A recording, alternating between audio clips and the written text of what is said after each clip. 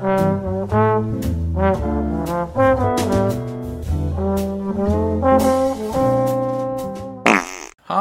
welcome to Movie Butts. I'm Arnie Joe. I'm Dane. This is, our podcast where we do a bunch of math to determine the best and worst of a certain topic. What I do is I write down the statistics from a bunch of different aggregators, including Rotten Tomatoes, critic audience, IMDb user ratings, the Metacritic score, the budget, the box office. I've actually started including award wins because the last time I did it, I got fucked over by a donkey vote. So I've actually added a new segment to it. I actually count how many top tier awards it gets nominated for and wins. So that's actually a nice little tiebreaker that I've discovered. Feeding new data into the machine. Basically, I need to, because it's either... See, I found there was one called Cinema Score, which calculates the approval rating of audiences after they've left the cinema. So they do their own little case studies on selected cinemas. So they could give an A rating or a C rating or a B rating. But then I realized that that's not numbers. And how the fuck am I meant to... I'm not going to start doing fucking algebra. You know what I mean? I can't have 80% here, 8.9 here, out of 100 number here. And then all of a sudden I need to do math on figuring out what an A is and what a B is and what a C is. Fuck that. A is 100, isn't it? Yeah, but it's still not there's A pluses, A minuses and stuff in there. And I'm just like, how the fuck am I meant to decide what is what? No thanks. And I have a feeling that'll probably, if something gets a B, I was looking at it, it could have made $1 million. Not $1 million, $1 million. Sorry. That's a lot of money. Also, these Cinema Score people, I don't know who they are, but I do not like what they're doing. Oh, you don't like getting a letter, assigned to a, you don't want to watch a movie and go, that's an A+ film, or that's a D, or, No, this sounds like some sort of shady psycho shit to me. It is weird. Anyway, we take all this information and it helps us decide what is fucking definitively, there is no questioning the math, the best and the worst. What was our subject this week, Dane? Mr. David Fincher. Mr. David Fincher. The math came in for the first one after a fucking public vote because the math fucked up and we watched Fight Club. And for the worst, it was Panic Room. There was a pretty heavy tie for best, but it was actually decided immediately what the worst was, and that was Panic Room. It has made money, but all of its other scores were so significantly lower than everything. A lot of audiences like Fincher films. It's through the board, audiences like his films. It was just finding the best. This one, the audiences didn't even like this one.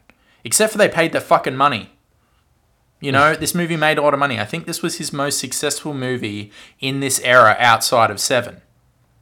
Financially. It had a massive marketing push behind it. Yeah. And I'm only going off of, I remember when this came out and there was fucking ads for Panic Room everywhere. I think I even remember seeing those really stupid 5-second TV spots on Channel 10. Those sort of things, during a commercial break, before it goes to the commercial break, it just shows a trailer for 5 seconds and then continues with the ads. I swear I remember seeing the Panic Room one. Yeah, there was such a huge marketing push behind it. So Panic Room was basically his response to the critical, not the critical, but the commercial lacking of Fight Club and The Game. So this film was kind of, I think, his, selling out point, you could say, almost. One for them. One for them, yeah. You know what? I'll make a conventional thriller that everyone will go and see because it's got Jodie Foster in it, and it's a thriller, and will make a lot of money. And I think he knows how to do that. I think he knows when he's picking a film to make money. But we'll get into that after anyway. So before we get too off topic, do you mind giving us a plot description for Panic Room? Yeah, Panic Room is about a mother and a daughter who move into a new fancy Manhattan unit, and it has a panic room in it. And then their first night there, someone breaks in, like a group of robbers, and they plan on doing a burgle on the joint. And then she ends up in the panic room, and then there's a whole bunch of shit that happens. But it's basically it. It's about the woman in the panic room and the robbers in the house trying to get her out of the panic room. That's I don't know if you could do any better than that. It's pretty an basic, this film. extraordinarily simple premise. It's funny because it's super simple, but it's so overwritten as well. Yeah. Like, the premise is quite simple, but like, this is the definition of what I call an elevator pitch movie. Mm-hmm. Like, okay, I've got you in an elevator, Dane. We get Jodie Foster. She's she's an uppity Manhattan woman and her daughter, and they get locked in a panic room. Okay, because some burglars broke into the house. Now, she's claustrophobic. The daughter's got diabetes. How is anyone going to get them out? Except the man who designed the panic room. Like, it just reads like a fucking an elevator pitch. It's just so, it's just so predictable, and I don't know, I hate things that feel like just so written, so over fucking written. It's a huge difference from Fight Club, which is one of the weirdest movies I've ever seen. Everyone knows Fight Club now, so it doesn't feel that strange anymore, but when you really break down what Fight Club is, that's a very strange premise. Totally. And then his literal next film is a fucking blurb on a DVD jacket. Yeah, it's very by the numbers movie, and that's why I didn't really dig it. I think it's definitely elevated by Finch's talent. Oh yeah, of course. There's even the thing is, like, it just shows that. Well, I guess I'll take a step back. For the longest time, I was convinced that Fincher was what you would call an auteur. Mm-hmm. A lot of his movies have similar tones. They're all very well shot. They all have their characteristics. Now, from this podcast and doing a bit more research into him, he is pretty much a director for hire. Yeah.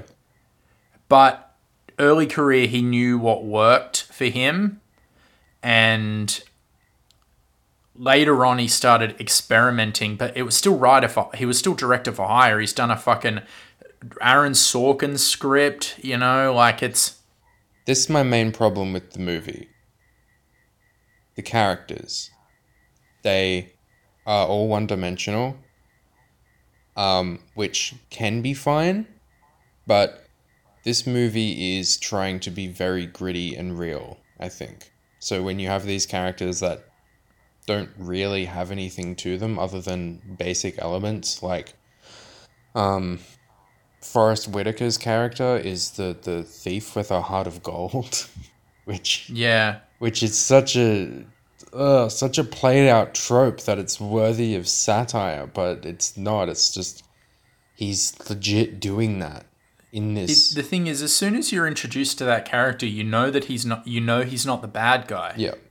But he's the first one we see. He's breaking into their house. Yeah. But from the moment you see him that he's not a bad guy. Because it's Forrest Whitaker? So for me, he was... Yeah. And for me, like, he was confusing in the film. Like, he actually was making the stakes... he was dampening the stakes for me, to be perfectly honest. Mm-hmm. They neutered all three of the bad guys. Mm-hmm. The fucking Forrest Whitaker's got the heart of gold. Jared Leto sucks. Yeah, he's not scary. He's an idiot. Yeah. He's a fuckwit. Everything about him's wrong. And then the first time we meet Raul, the guy in the fucking in the ski mask, that one of the first lines that's uttered to him is that you're a bus driver. So even then, he's just set up to not be scary. So it's just I'm just like I'm not worried about these people. Like Jodie Foster can beat these people easily. Yeah. You know? I mean, I'm sure that it has been said plenty of times that this movie is like Home Alone, but they don't feel these burglars don't feel that much more realistic than the comedy kid burglars in Home Alone. You know what I mean? They're caricatures who are bumbling through an operation and they're getting outsmarted by a kid with diabetes and a woman with claustrophobia who is a clear coward at the beginning of the film. Yeah. Well, a big issue, and this is for all of the characters, is that they're all stupid. They're all really dumb. And what frustrates me even more is the writer knows they're dumb and then throws in lines to try and cover it up. To like he writes something and then he's like, oh, you know what? No one would actually do that. Oh, you know what I'll do? I'll write a line where we acknowledge that no one would ever do that. So now it's fine. Yeah. Like, there's the bit where she starts smashing all the cameras and then the bad guy goes, why didn't we think of that? Yeah, that's and it's the just example like, I was fuck thinking you. of too. Yeah. Fuck you. Like, that's just bad writing. Why That's didn't not... you do that? Yeah. Especially That's when not... this, like, Forrest Whitaker's character is meant to be, like, he's presented as being quite intelligent. Yeah, but then everything he does is dumb. Yeah. Like, he takes off his jacket and reveals his name to the fucking kid. He knows that there's an intercom, but they're, like, putting up signs to the thing, and then later on it's revealed that they can talk to each other via an intercom. Why doesn't he just use the intercom?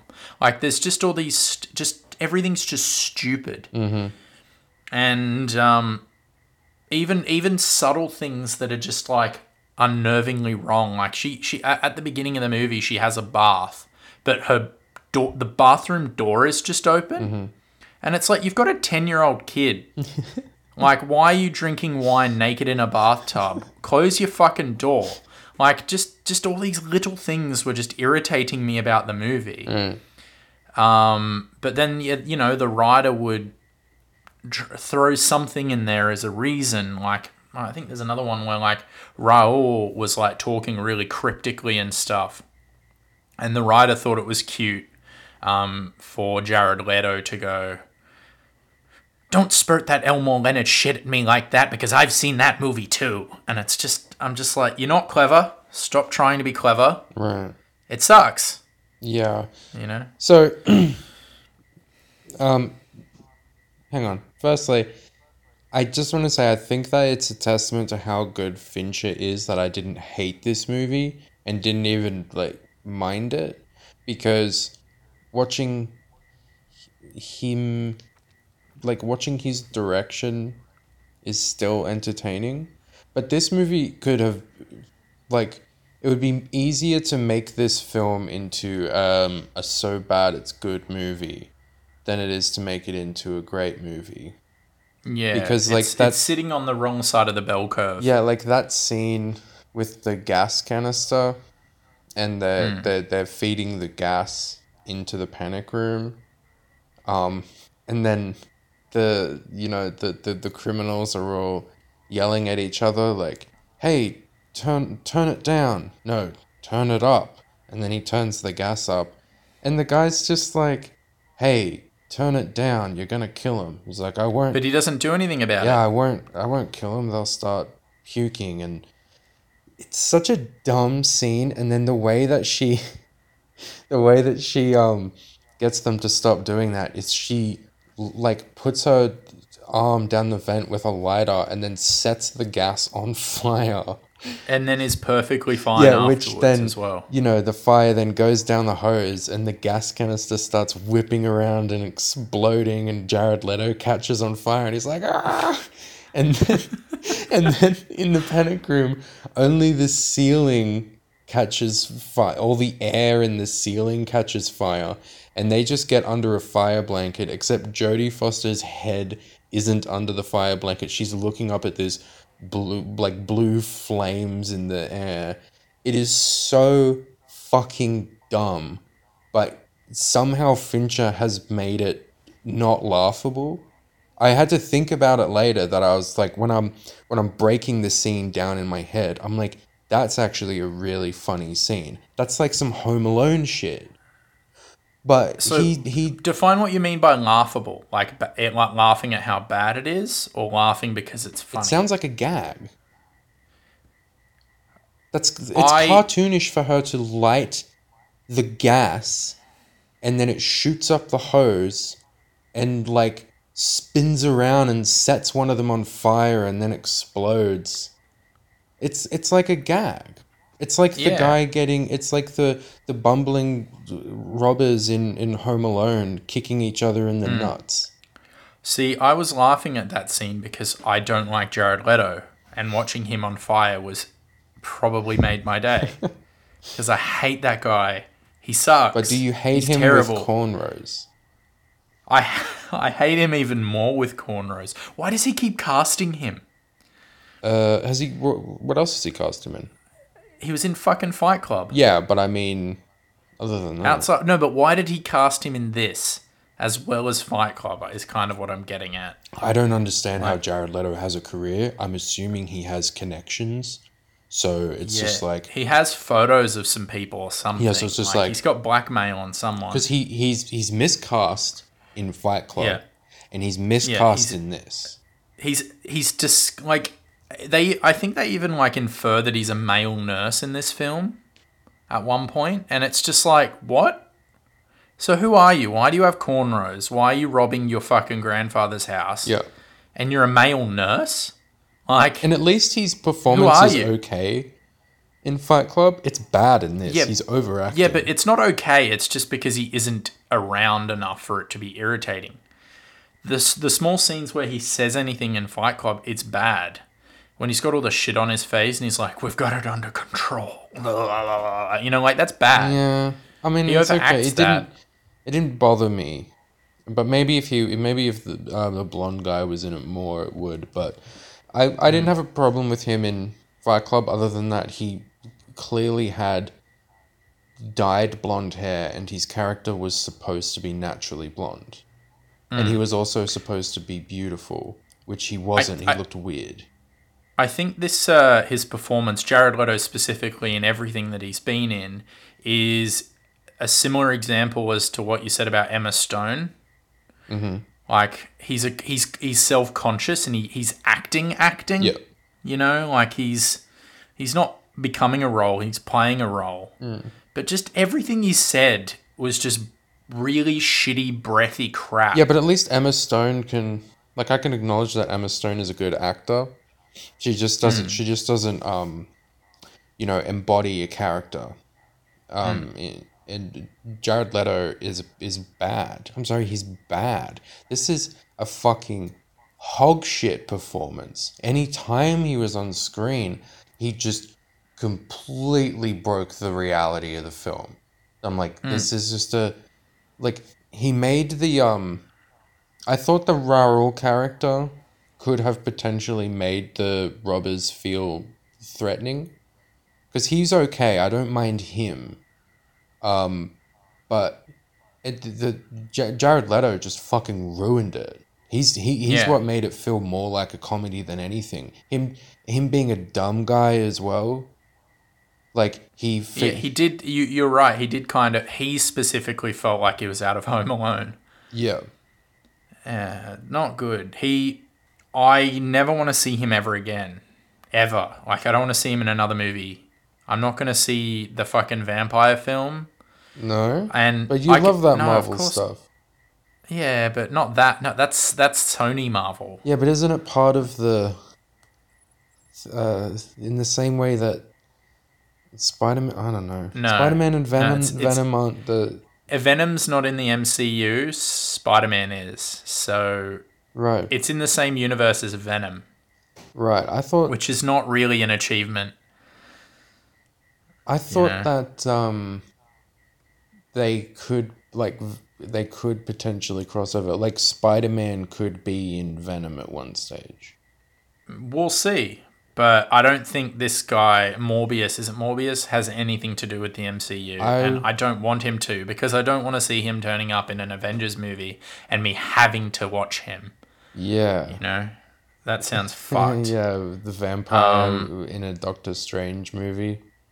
no, that's not You good. don't want to see the Hulk and Doctor Strange and Vampire Man go to Jared Leto. yeah. The only reason he's in it is because he feels smitten. Not smitten. He feels butthurt because they fucked him over with Joker.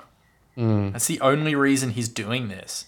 He probably took the first offer he could I don't think they to fucked. get I don't back think at. they fucked him over with the Joker. I think that he fucked himself because Oh yeah, of course he fucked himself over. No, but I'm talking about from his did perspective. his performance in this film remind you of his performance as the Joker? Yeah, Yeah, I was thinking about that the whole time because he has that same like overacting with the hand movements and shit. it's in everything. Everything that he's in, he's overacting. It's fucked. I like a movie called Dallas Buyers Club. Yeah. I really like the director. He made my favorite movie. Yeah.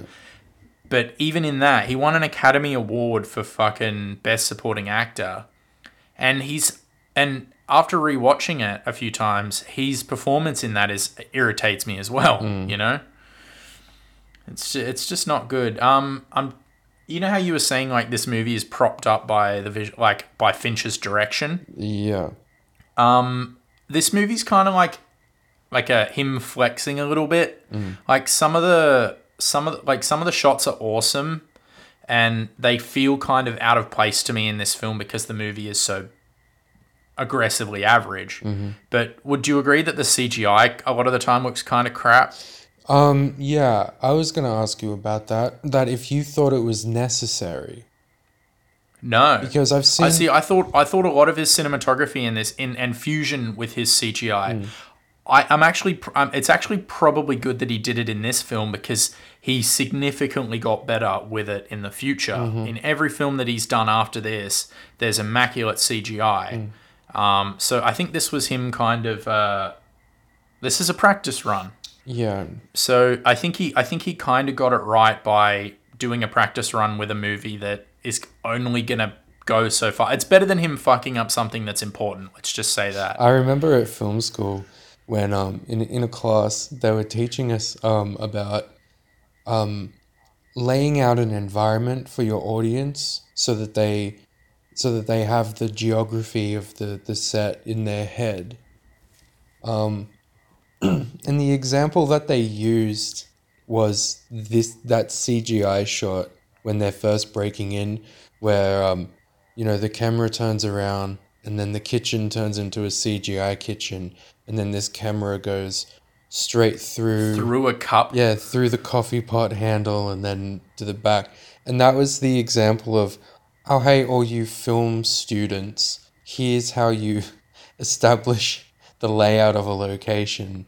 With But millions upon millions of of dollars worth of CGI. CGI budget. But the extra dumb thing about that is I think that it actually does a pretty good job of establishing the layout of the location with the beginning of the film, which is literally a tour of the house. Of the house, yeah. It works fine. It's not, it's not fucking Shakespeare, but that is effective writing. And I know that, Like it's believable. yeah, I know that Fincher had something to do with, compacting the beginning. I read that. I don't exactly know what he did, but, He wanted the robbers in the house as soon as possible, I think. yeah. So the Yeah. beginning of the film, which is just a house tour, it's just all exposition, which which is fine. It's not bad. It's kind of like the film itself in that it goes through these very basic motions, but it's done competently by someone who's very talented.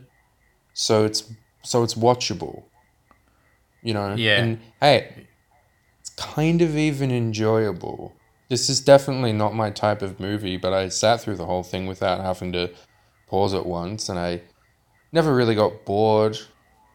I felt like, you know, it was kind of tedious at points, but I wasn't getting frustrated or anything. I remember, I think this is the first Fincher movie to come out where I was like conscious of its existence. So I think the first Fincher film I ever heard of was this one. I think I saw Fight Club before it just because my sister made me watch it. But I remember really liking this when I was a kid, and I haven't touched it in years. So when I watched it the other night, I was disappointed because I had in my head, because I knew it was Fincher, I'd seen it and I'd liked it when I'd seen it, but since then I've experienced so much better from him that coming back to this one, it was actually quite, for me it was tedious and it was frustrating how subpar it is compared to everything. Like I'm not going to go into like tastes here, but and like you might not like some of his other movies for some different reasons, but objectively there is an audience for all of them. I guess there's an audience for this as well, but for me personally, this one does feel a bit alone in his filmography. Oh, you know who I would recommend this to? Like, Who? mums. This is a thriller for mums. Like, I'd get this for my mum on DVD. I'd be like, you're gonna love this because it doesn't really have any violence in. There's violence, but there's nothing gruesome. Too bad. You know, I mean, like a guy gets smacked over the head with a sledgehammer. If that happened in Fight Club, his fucking head would have come off.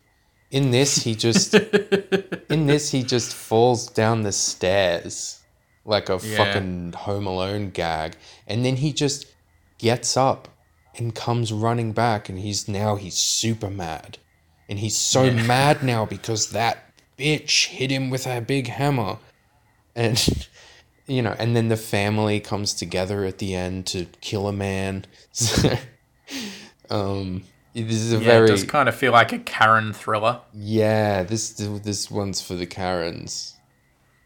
I'm trying to think of again. Like, I don't think that the Fincher's direction and visual stuff saves the movie for me. If anything, it makes the disappointment bigger because I can see him and I see his presence in this, which upsets me a bit more. Yeah. But I guess it's good that he got this. He did all the weird shit with this, so Zodiac was better. Because without him learning all this stuff, I could guarantee Zodiac, which was his next film, wouldn't have got away with all the sneaky CGI that he did in there. I saw this movie when I was 12 or 13. And I was aware of who David Fincher was. I'd seen Fight Club and I'd seen Seven. And I loved those movies, especially Seven. It was probably my favorite movie around that time. So I was so pumped for Panic Room. I didn't even really know what it was about. I had like a vague idea, but the trailers did a good job of making it look like a thriller that you had no idea what was going to happen in it. And it looked insane. And then I saw it. But everything was predictable in the film. And then I saw it, and I was so fucking disappointed. And I hadn't seen it again since. So I was kind of the opposite. When I put it on, I was like, oh no, I'm gonna watch this piece of shit. And I was like, you were pleasantly surprised instead. Yeah, I was like, oh okay, it's not that bad. But I already had in my head that, oh yeah, I remember this. This movie sucks. I'm trying to think of compliments that I could give this. Actually, I think the casting of Kristen Stewart and Jodie Foster as a mother and daughter was quite inspired. I actually think they are believable as a mother and daughter. No, it was supposed to be Nicole Kidman. Oh, fuck off. She actually, really? Yeah, she actually started filming. Really? Yeah. What happened? Then she broke her ankle or something. This film. Yeah, she had a because she got a. Wait, did she get pregnant? No, that was Jodie Foster fell pregnant during production. Nicole Kidman, they started filming, but then she aggravated an injury that she got from Moulin Rouge.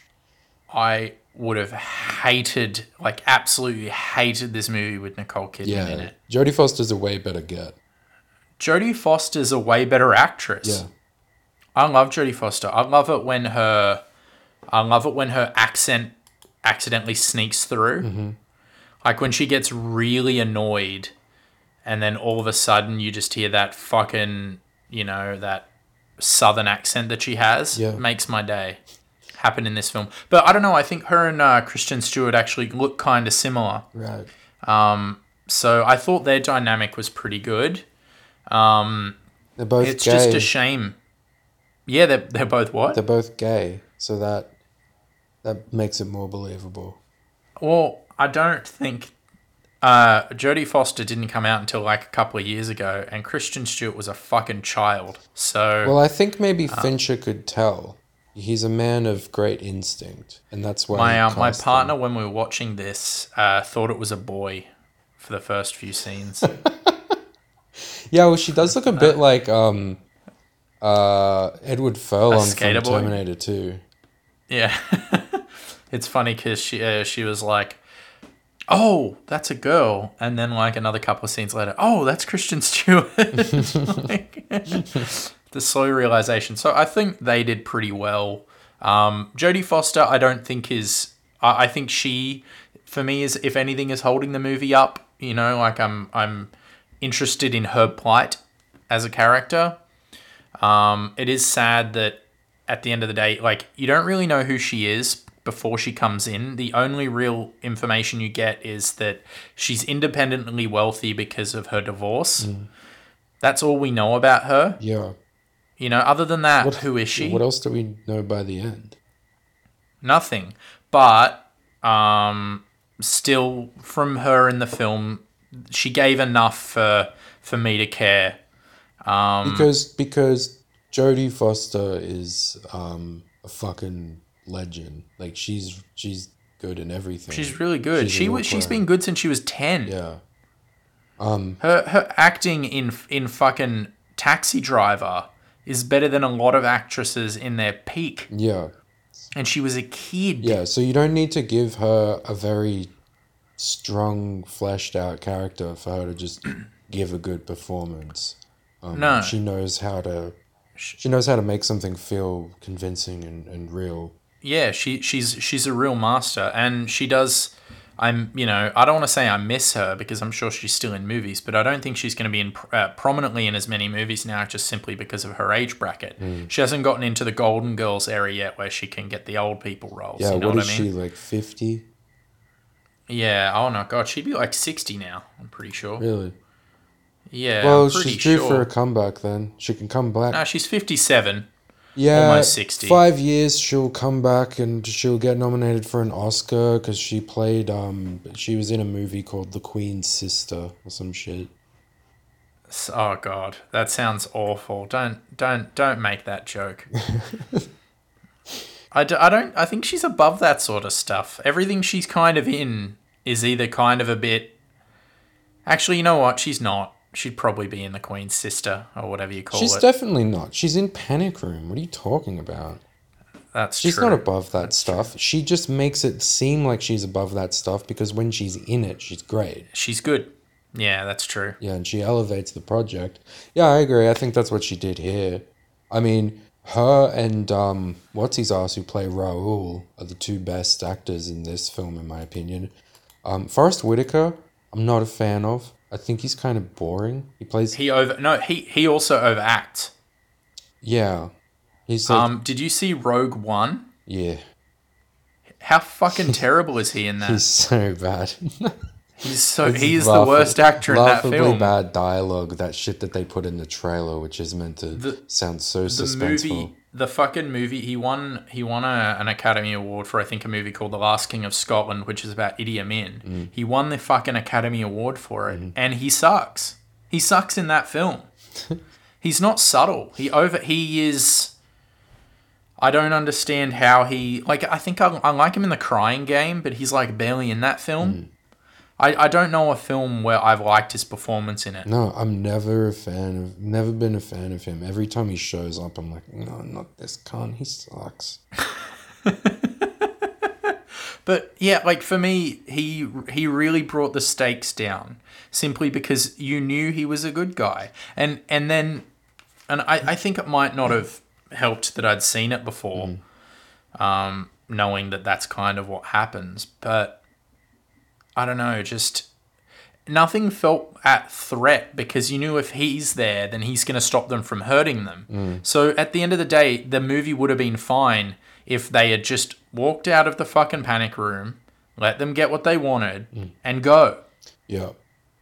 And that's not the feeling we should be having. No. I shouldn't be watching it going, oh, she should just let them in, then we don't have a movie. That's the kind of feeling I had with it. I'm like, this is so aggressively poorly written and not thought about that they could just let them go. Yeah, and I mean, I think it would be a lot more effective if the motivations and the personalities of the burglars was more ambiguous and it came to light as the film went on. But you immediately get that Forrest Whitaker is a guy with a heart of gold. I mean, like it's established right there and then, because he's like, yeah, there's a woman and a child here. We can't do this. We gotta go. And then he's like, nobody gets hurt. And then the reason that he gets talked into staying is because Jared Leto does a little Joker dance around him, and he's like, you need this money more than I do. And then he's like, fine. So he's only there because because he needs money. Yeah, because he's been threatened by something else. So you just feel sorry for the guy the whole time. I read that apparently test audiences responded negatively to the film because he gets caught at the end. And he's clearly like a good guy. So they didn't like that he gets caught. So rather than reshooting the ending, what they did was they made edits to the film to make him look like less of a good guy. So in the original cut, he was even more of a heart of gold than he is in this. Fuck off, really? Yeah. How crazy is that? Because I think it's so over the top. Like the fact that he comes back to save the family is okay, maybe, but then he doesn't just like shoot the guy, then run. He like stands there and then like looks down at the little girl and he's like, you're gonna be okay now. Everything's fine. And then like gives a little nod to Jodie Foster, and it's like, yuck. Yeah, it was so ham-fisted, you know? Hammy as shit. I'm just checking, is your recording still going? Yep. Awesome. I'm glad we fixed that issue. So did you look up the writer of this by any chance? Nah. So the guy is, I have mixed feelings about him. His name's David Cope. He's written a whole bunch of shit. And it seems to be that when he writes with someone else, he actually comes out with something kind of okay. But when he writes on his own, most of the time it's fucking shit.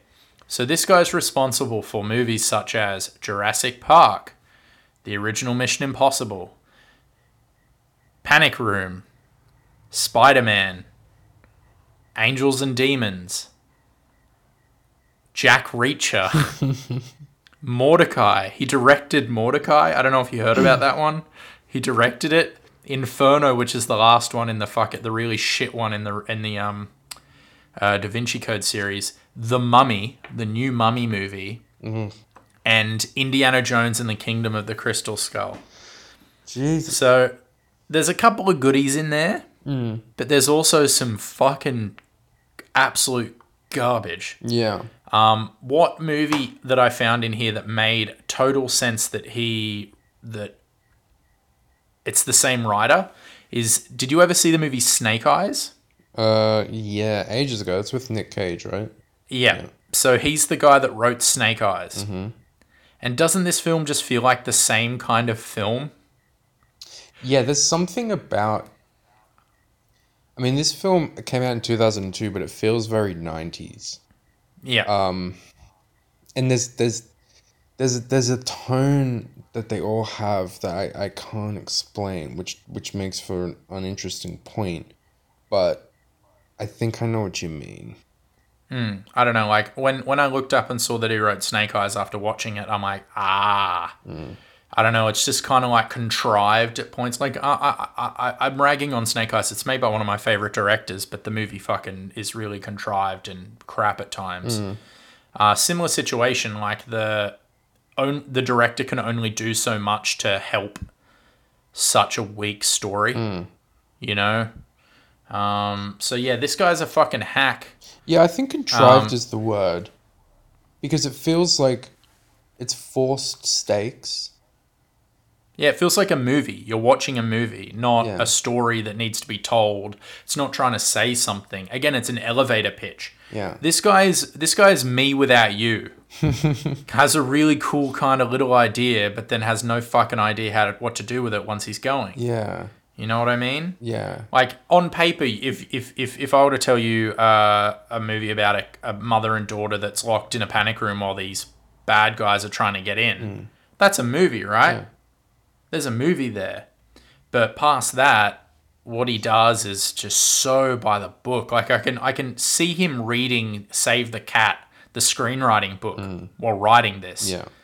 And it makes me bath. And I don't know, the movie feels more like the writer's film than it does Fincher's.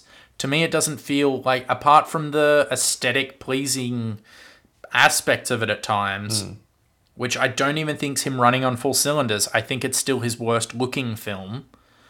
Yeah, there's nothing really much to say about this film past. I don't know what else to say. Do you? Like, what else can we talk about? Yeah, it's so difficult because it's it is it is really average, and it's even like the only reason he did this, I think, is because Fight Club didn't make money. yeah, because like he needed to get back on the winning side after He Fight Club. probably wanted to make Zodiac, but then couldn't until he had at least made the studio another $150 million, Yeah, so Panic which he Room, did with this. Panic Room was the way to go, but yeah, I'd be surprised if he fucking gives a shit about Panic Room. I mean, I don't even really think he gave a shit before going into it. I know that it was excessively planned. Like he had most of the shots already planned out, but I mean, I didn't read that as him being passionate about his vision. I feel like he just wanted to be able to be on set and just let the thing kind of almost make itself because he's already got it all planned out. He doesn't want to have to come up with, creative decisions on set because it's not a very interesting film. It's a very big, elaborate camera test. Yeah. That's what I get from it. He's rehearsing. He's teaching himself.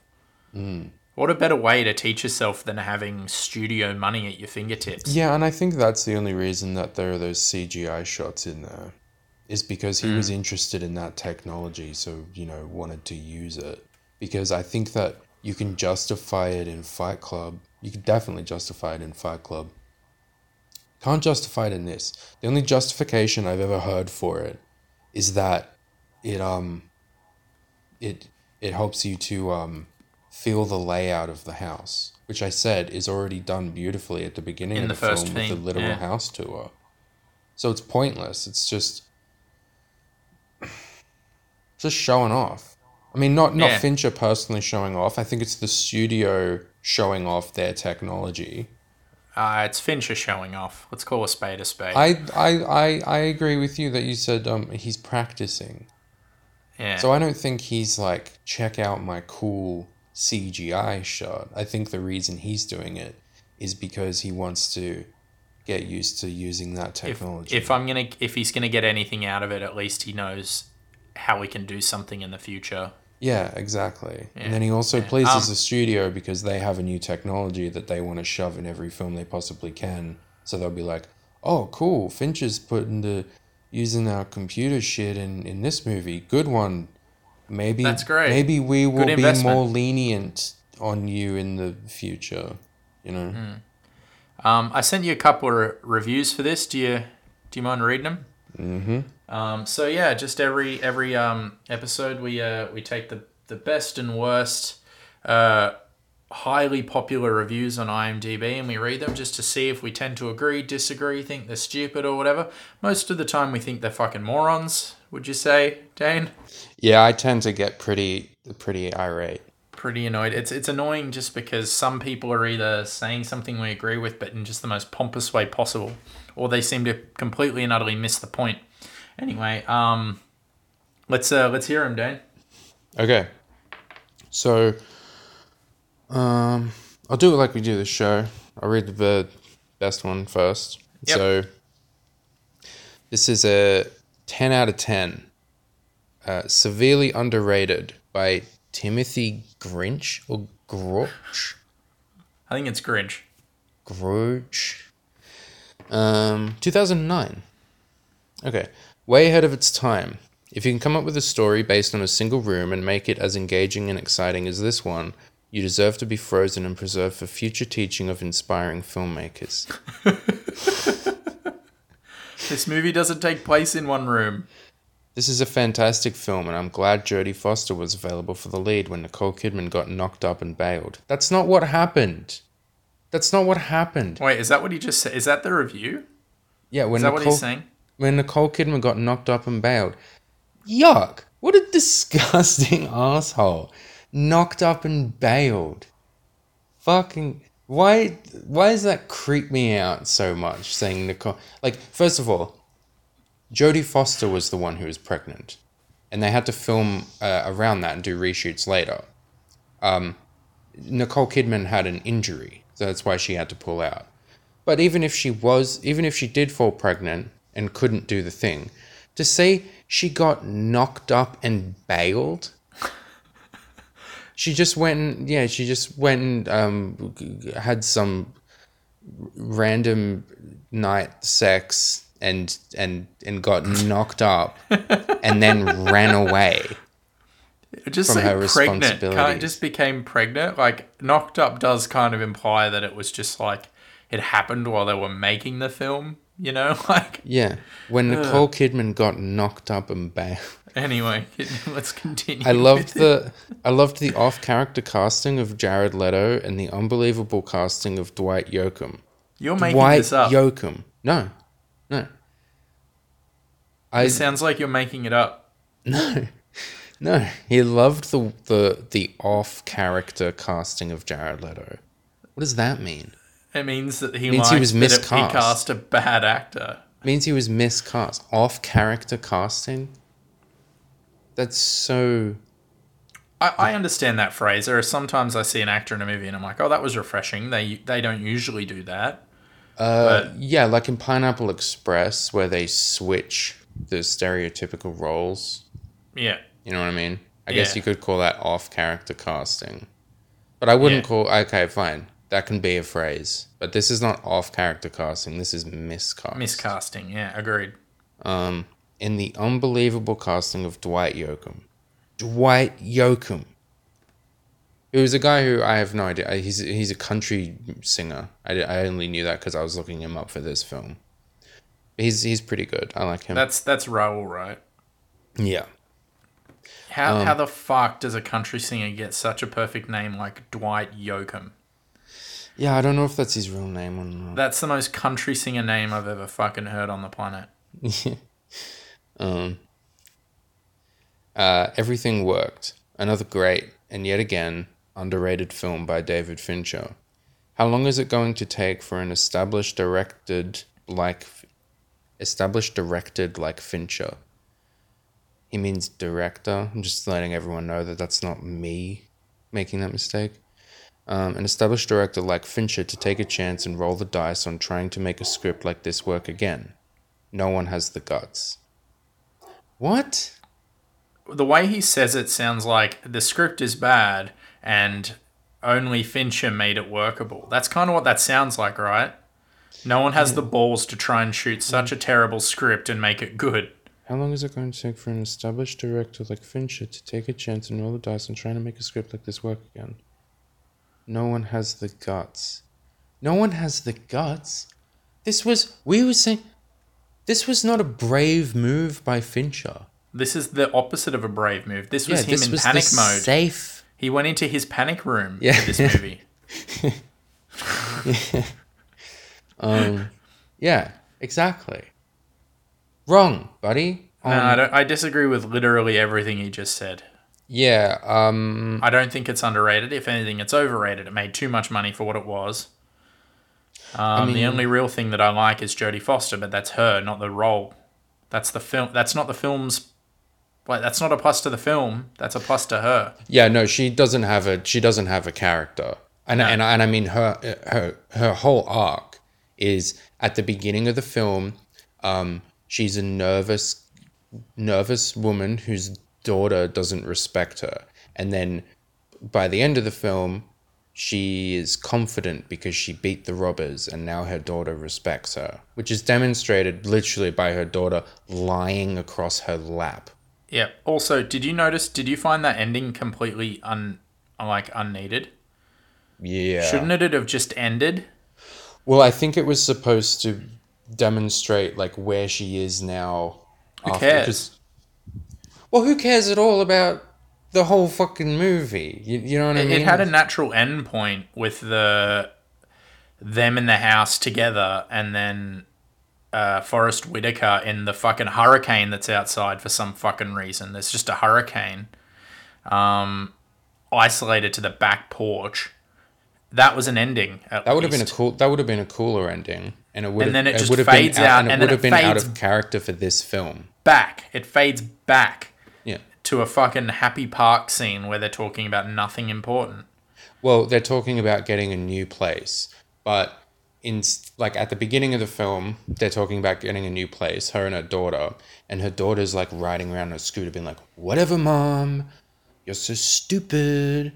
And then at the end, they're looking for a new place, and her daughter is lying on the park bench with her head on her mum's lap, and her mum now looks confident and smiling, and she's like, what about this place? Sound good? And her daughter's like, "You're so freaking cool, Mom. I love you." Yeah, no.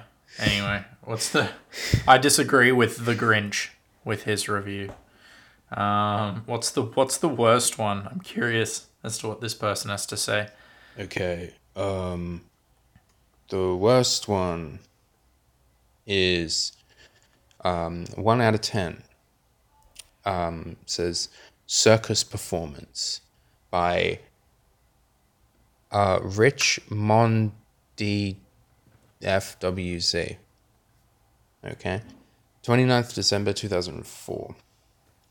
David Fincher is a magician of sorts. He should work in a circus. He does things... Yeah, that's what he should be doing. He does things with his gadgets that are quite extraordinary, but has absolutely no clue about drama. Based on a tiny, thin, invisible script, he builds a theme park ride that gets very tired very soon. All of David Fincher's films look terrific. They all have ambitious intentions, but they collapse under the poverty of the scripts. So this guy doesn't like Fincher. This is like a review on Fincher.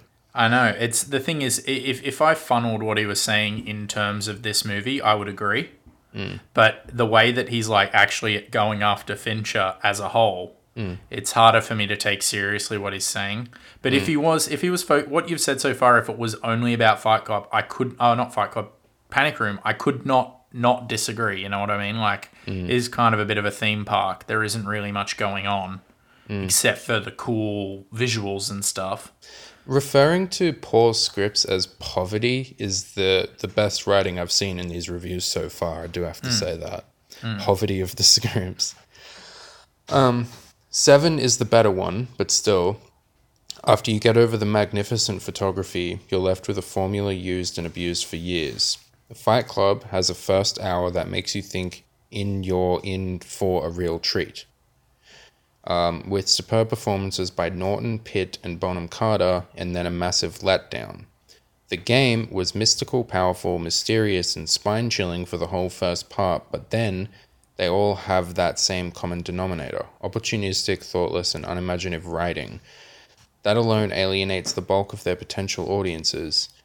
Now, Panic Room, the most blatant example of what I'm trying No, they don't alienate a bulk majority of their audiences. People love these films. What the fuck are you talking about? I'm not, it alienates you. Yeah, honestly, I'm not even understanding what he's talking about.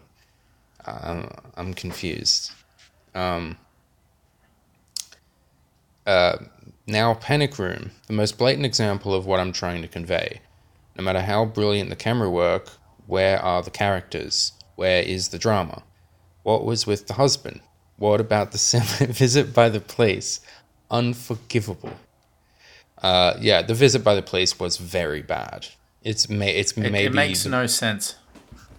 It makes no sense. The visit by the police? Yeah.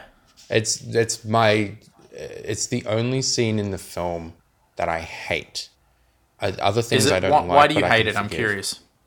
It's stupid and unrealistic. It's so contrived and designed to create tension, but it's just presenting unrealistic cops. So are they meant to have, has she meant to have, nodded at them or something? Or given them a sign or, No, I don't think she did. But also, that's not what cops do. Yeah. You're meant to...